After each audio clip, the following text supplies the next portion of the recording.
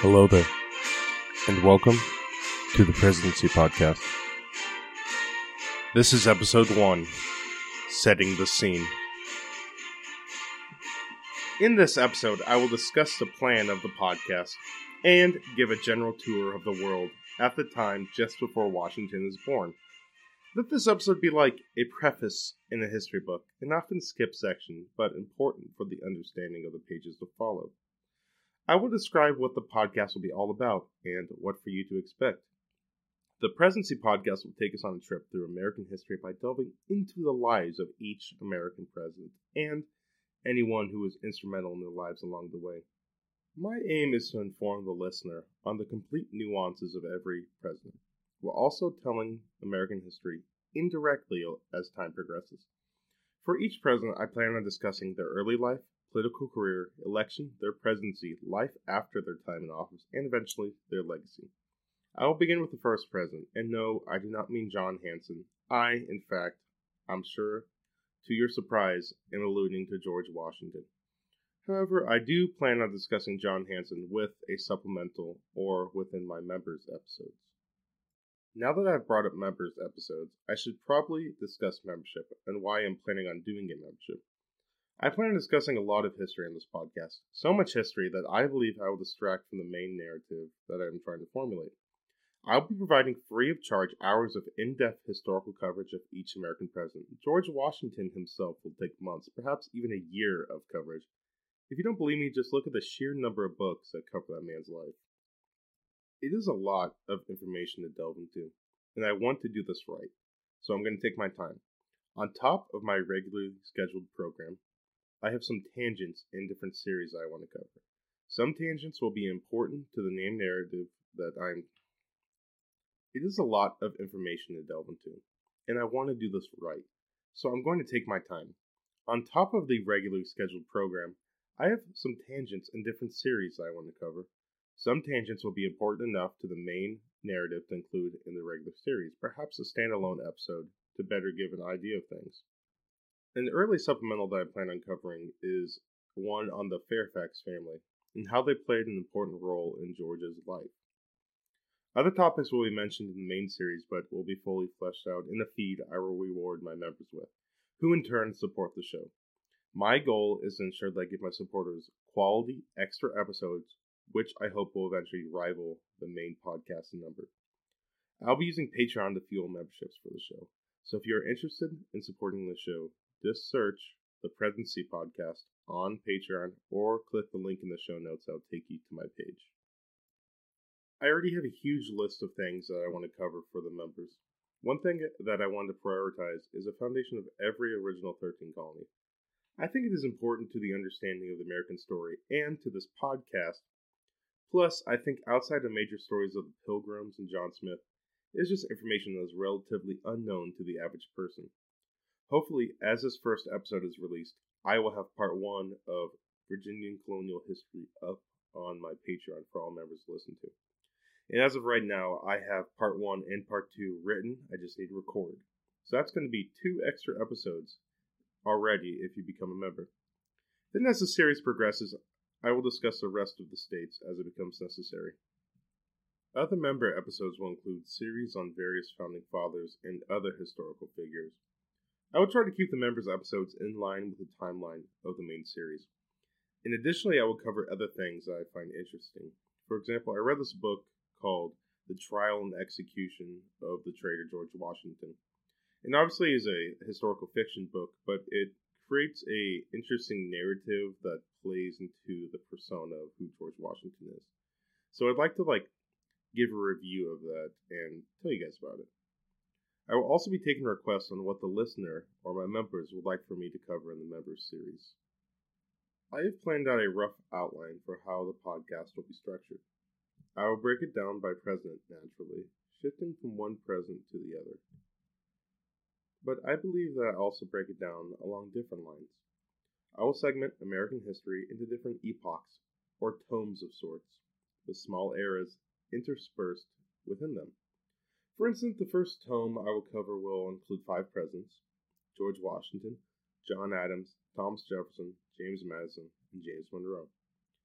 These five presidents all are considered members of the Revolutionary Tome, as they were all founding fathers. You will see during the first volume in American history of how much experimentation really went into the American political system. After each tome, I will come out with appendices that will cover major themes or topics of the prior tome. And there will just be things I want to talk about that kind of wrap up and put the bow on what we just covered. My plan following the Revolutionary Tome will be the Jacksonian Tome. In this tome, it'll be dominated by the narrative of the resurgence of the two-party system and an increased focus on Indian relations. This tome will include John Adams, Andrew Jackson, Martin Van Buren, the awesome short reign of William Henry Harrison, and John Tyler. After the Jacksonian tome, we will delve into the Road to the Civil War tome, which I should probably change the name to, but I still have a lot of time until we get there, so if you have any better suggestions, let me know. This tome will be all about how there was a visible, slow buildup to the Civil War in the United States, starting a lot with the Mexican-American War, which is why I'm starting with Polk. We will see large abolition movements at this time and pressure put on by and onto the South. This tome will include presidents such as James K. Polk, Zachary Taylor, Millard Fillmore, Franklin Pierce, James Buchanan, and finally, Abraham Lincoln. Once we finish the Road to the Civil War tome, we will move into the Reconstruction and Gilded Age tome. This tome will focus on the Union becoming stable after the Civil War and the growing economic power of the United States in the late 19th century.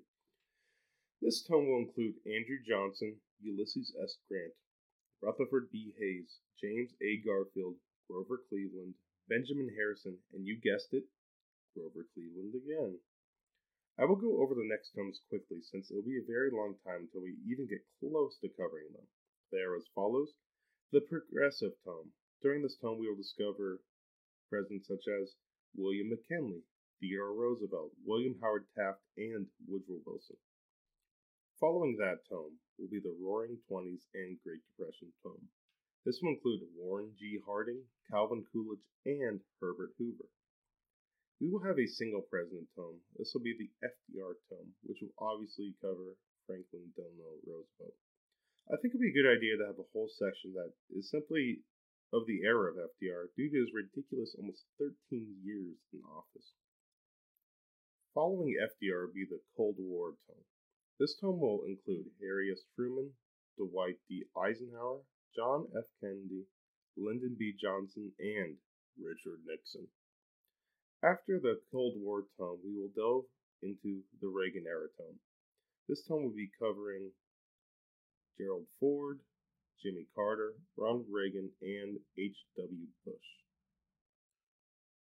For the tome that stretches into today, which at the time of this episode's recording is September 18th, 2022, will be the Partisan tome. In this tome, we will cover Bill Clinton, George W. Bush, Barack Obama, Donald Trump, and Joe Biden. For the rest of this episode, I want to give a bit of a tour of the world that we're living in around the time of George Washington's birth. This will be how the world is in 1700. It is essentially the same time when Georgia was born in 1732, so let's get on with it. Around 1700, Western Europe is essentially as it is today. In Iberia, Portugal and a unified Spain share the peninsula. I'm noting that Spain is now unified because by 1700, the kingdom was unified for just less than 200 years, as unification happened in 1512. The ruler of Spain who actually took over the crown in 1700, believe it or not, was Philip V. He was the first member of House Bourbon to rule as a king of Spain. As we will see through the narrative throughout the years, Spain will become a throne that many different European dynasties will play musical chairs with. This becomes more interesting as Spain's colonial holdings in the New World change hands dynastically, often will influence American interest. At this time, the sun truly doesn't set on the Spanish Empire. They control vast areas in the New World that stretches from California down through Texas, Mexico, Guatemala, Nicaragua, Honduras, El Salvador, Costa Rica, Panama, and for the Caribbean, they hold Florida, Cuba, the eastern side of Hispaniola, San Domingo, and Puerto Rico. On top of the North American colonies, in South America they control the northwest continent, plus Peru and much of south central South America. On the other side of the Pacific, Spain has the Philippines. Spain clearly at this time is one of, if not the major power in 1700. As we will see once I continue with Europe, Spain is not done yet with their land holdings. Portugal, too, still has colonial holdings at this time, and later have interest in India that comes in the conflict with Great Britain. For now, they control Brazil and some of Uruguay. They also have control of the island of Timor in the East Indies and a port in China. In Africa, they control Angola and Mozambique. Continuing in Western Europe, France continues to be a superpower, as it has been for hundreds of years. France not only extended colonial holdings, but also an increased footprint that differs from today. For example, the French metropole has control of the territory that makes up current-day Belgium, as well as parts of the German realms. It is important, however, to state that Avignon is still in control of the Papal States at this time, and this will become a major issue in around 100 years from now. That is during Revolutionary France and the time of Napoleon. As for the New World holdings, France lays claim to much of western Canada with complete encirclement of the Great Lakes. They also had control of Newfoundland and Labrador, plus contested claims with the English in Nova Scotia and parts of Maine. As we head further south of the New World, France controls the entire length of the Mississippi and the Louisiana Delta. Traveling to the Gulf of Mexico, France has a crown jewel of the Caribbean, Saint Domingue, which is now known as Haiti, and the Caribbean Empire is topped off with various smaller islands north of the coast of Brazil. As for South America, France controls what today is still a functioning member of French society in French Guiana. The focus of their vast North American holdings will play into why France becomes a major player in early American history and foreign policy. As for the French ruler in 1700, their king was Louis XIV, who was one of the greatest French kings of all time, actually. He reigned for 72 years and 110 days, which is the longest reign of any sovereign monarch in recorded history. Heading into southern Europe, specifically Italy, there are many states there that include Savoy, Genoa, Milan, the Papal States, Florence, Venice, and Ragusa. As I stated a bit prior, Spain would also make a return as they control the large Italian island of Sardinia, as well as the southern half of Italy and all of Sicily. So chalk that up to an even vaster Spanish Empire. Moving across the Alps, we can find the Swiss Confederation, as well as a myriad of hundreds of German states, duchies, and principalities. This, of course, is the Holy Roman Empire, or better known as the HRE. Unbeknownst to its members, the HRE has only around 100 years of life left. As we will see going forward in the series, the dissolution of the HRE will create major changes for the Western world. The major states of the HRE that we need to worry about right now are Austria and Prussia. These two are the major powers of the HRE, with minor powers thrown in, such as Bavaria, Saxony, and the smaller trade principalities of the north. And speaking of the north, guess what? I bet you didn't see coming. Spain is back, baby. Yep, Spain has holdings in the HRE. Their holdings in the HRE include the Spanish lowlands, mostly parts of modern-day Belgium. Like I said, Spain is truly a power at this time. But as we will see, this plot of land changes quite often from Spain to Austria to France, and as it turns out, no one really wants it, except for France, but no one wants France to have it, if that makes sense. Moving up from the Spanish lowlands, like I said, Belgium, we have reached the independent provinces, aka the Netherlands. At this time, the Dutch did not have much in the New World besides a few Caribbean islands and Suriname. In Africa, they started their colonial empire in the south, which as this time is simply known as the Cape Colony, but would later become South Africa. In the Indian Ocean, they had a few small islands under their control, but the real colonial prize began to come into picture in their holdings in Sri Lanka and in the Indian mainland. However, their real prize was the Dutch East Indies. And within that, the famous or infamous Dutch East India Company will come into play, and we will surely see them in the early podcast. As of 1700, they controlled large chunks of modern-day Indonesia, but eventually they would later control almost all of it. The Dutch, French, and Spanish at the time are the three of the contemporary powers that will play a role either politically or economically in the Americas' early history and future. The three nations' vast colonial empires would, for the most part, last halfway through the 20th century. Besides Spain, of course, who essentially lost everything after the Spanish-American War, but we will eventually get into that. I'm looking at you there, Puerto Rico. In Northern Europe, Denmark still has overlordship of Norway, Iceland, and Greenland. Plus, they currently have control of Schleswig-Holstein, which, if you did not know, is part of the HRE. It's the northern part up into the peninsula of Denmark. But this will become a major issue with the Prussians in the future. A war will happen because of it. Anyway, Sweden has gained its independence for around 150 years now. In 1700, the Swedes control Finland and a lot of Livonia. South of Swedish Livonia sits the massive Poland-Lithuanian Commonwealth, which by 1700 stretches from modern Poland and includes parts of modern Slovakia, Russia, Belarus, Ukraine, and Romania. The Russian Empire by the time of 1700 was really starting to take form, as they stretched all the way from the Baltic Sea to the Pacific at the time. Peter the Great was their ruler in 1700s, but was later succeeded by Catherine the Great in 1725. Russia at the time stretched from the steppes east of the Ural Mountains to the icy waters of the North Pacific. Shifting to a much warmer climate now, North Africa was dominated by the Ottoman Empire, who stretches along most of the southern Mediterranean coast, up through Egypt, through the Levant, down along the Red Sea, then back up through Iraq, Anatolia, the Balkans, and the southern part of modern-day Ukraine. The Ottomans also controlled at the time the large islands of Crete and Cyprus. Sticking with North Africa just across the Pillars of Hercules was the state of Morocco. As we see in our series, North Africa will actually be a pretty important location for early American foreign policy. If you know anything about the Tripoli pirates and how the Marines got their nickname of Leathernecks, stay tuned because we will cover that definitely here in this podcast.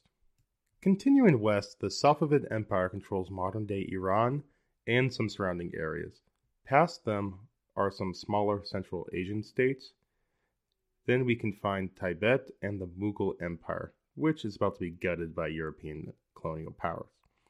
On the other side of the Himalayas and the Tibetan Plateau sits the vast Qing Empire, a unified Korea, and Tokugawa Japan. South of these East Asian powers lies Indochina, which is a composite of around a dozen states that, soon like India, will be carved up by colonial powers. In Africa, much of the continent is still uncolonized and made up of many small tribes or pseudo-states.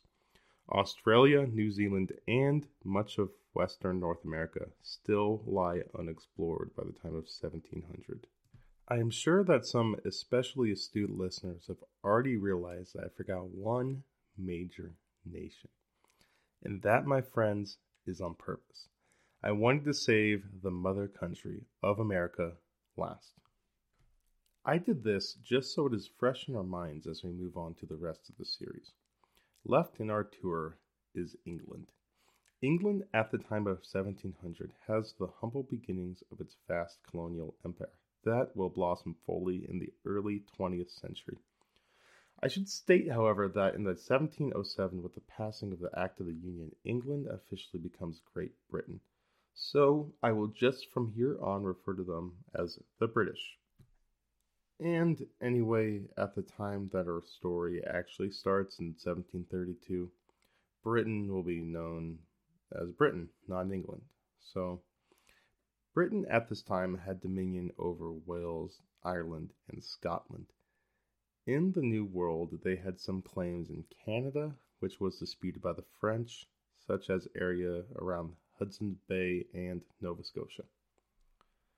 Along the Gulf of Mexico, the British controlled the Mosquito Coast, which is the eastern side of modern-day Nicaragua. This is a place that Matt Gregor, sold people on immigrating to.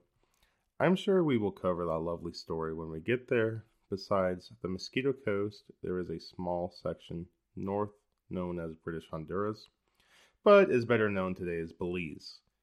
In the Caribbean, the British controlled Jamaica, the Bahamas, Bermuda, and a few islands such as Barbados and St. Croix. On the other side of the globe, the British set up their seeds in India. As we will surely discuss in the future of the series, we will see how India becomes a jewel of the British Empire. On top of the colonial possessions that I just listed, Britain's current jewel is their colonial territories off the Atlantic coast. These colonies, of course, are the Big 13.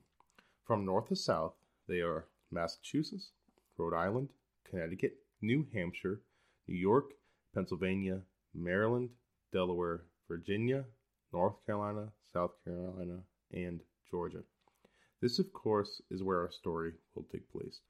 We will be getting very acquainted with Virginia, as 4 of the 5 presidents are from Virginia. Virginia, at the time of Washington, is very entrenched in colonial society with a large economy based on agriculture and trade to the British metropole. This cash crop-focused society will make a clear impact on the culture that is sprouted from the colony. We will see this first with Washington, and we will see how this affects the political leanings with later individuals in the series, such as Jefferson and Madison, who will fight to protect their lifestyles, aka slavery. With that, I believe we can start to wrap up this episode. Next time we will get right into George Washington's early life. Thank you so much for choosing to listen to the Presidency Podcast.